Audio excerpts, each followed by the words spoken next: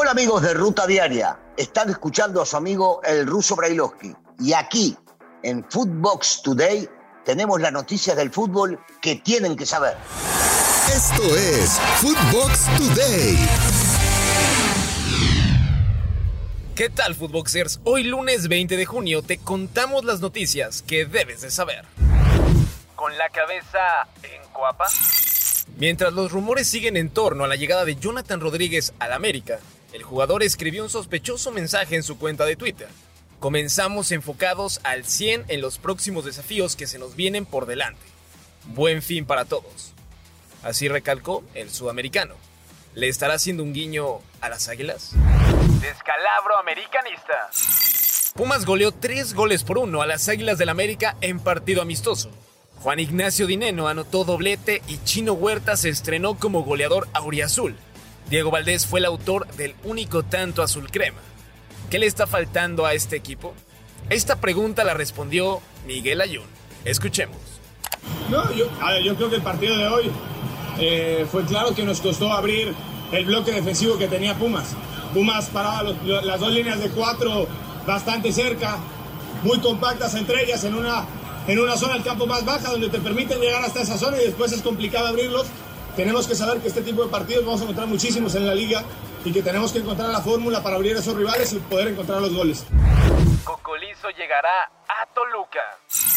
Ante las negativas de Luke de Jong y Edinson Cavani de jugar en la Liga MX con Toluca, la directiva de los Diablos está muy cerca de concretar el fichaje de Carlos González, quien no pudo brillar con el cuadro de Tigres. Vela dispuesto a dejar Los Ángeles.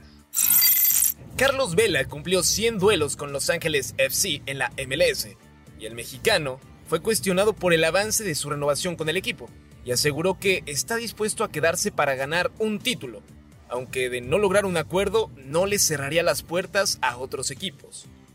¿Lograrán los angelinos mantenerlo en sus filas? Escuchemos al atacante.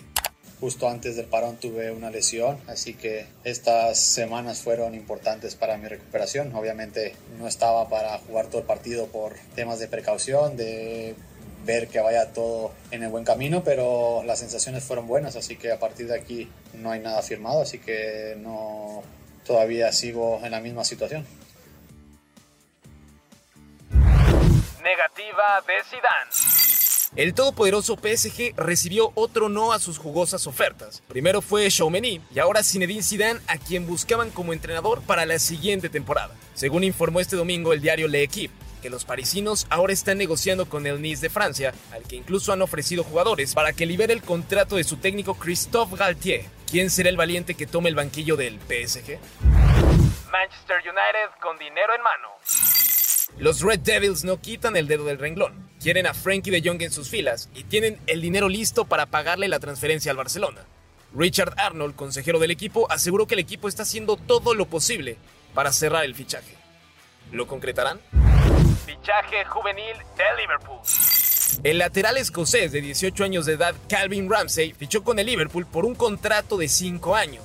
Anunció este domingo el club. El joven llega procedente del Aberdeen. Le buscan sustituto a Haaland. El Borussia Dortmund ya tiene al candidato idóneo para suplir la baja de Erling Haaland, quien se fue al Manchester City, siendo Sebastian Haller del Ajax la primera opción para llegar al equipo. Mbappé fuera de Le France. El delantero del PSG estuvo a punto de renunciar a su selección después de la pasada Eurocopa, donde el cuadro galo quedó eliminado en octavos de final y hubo muchas críticas para Kylian Mbappé. El jugador llegó a comunicar que abandonaba la selección francesa, según dijo en una entrevista el presidente de la federación, Noël Le Graët. Vidal ilusiona a la afición colombiana.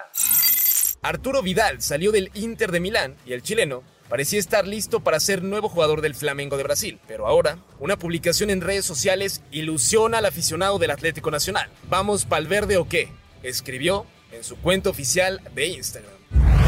Hugo Sánchez en la mira del Emelec. En Ecuador aseguran que el equipo de Emelec busca y estaría tentado a firmar a Hugo Sánchez como entrenador, situación que no ocurre desde hace 10 años cuando dirigió por última vez en la Liga MX al equipo de Pachuca. Este sería su regreso a los banquillos. Esto fue Footbox Today.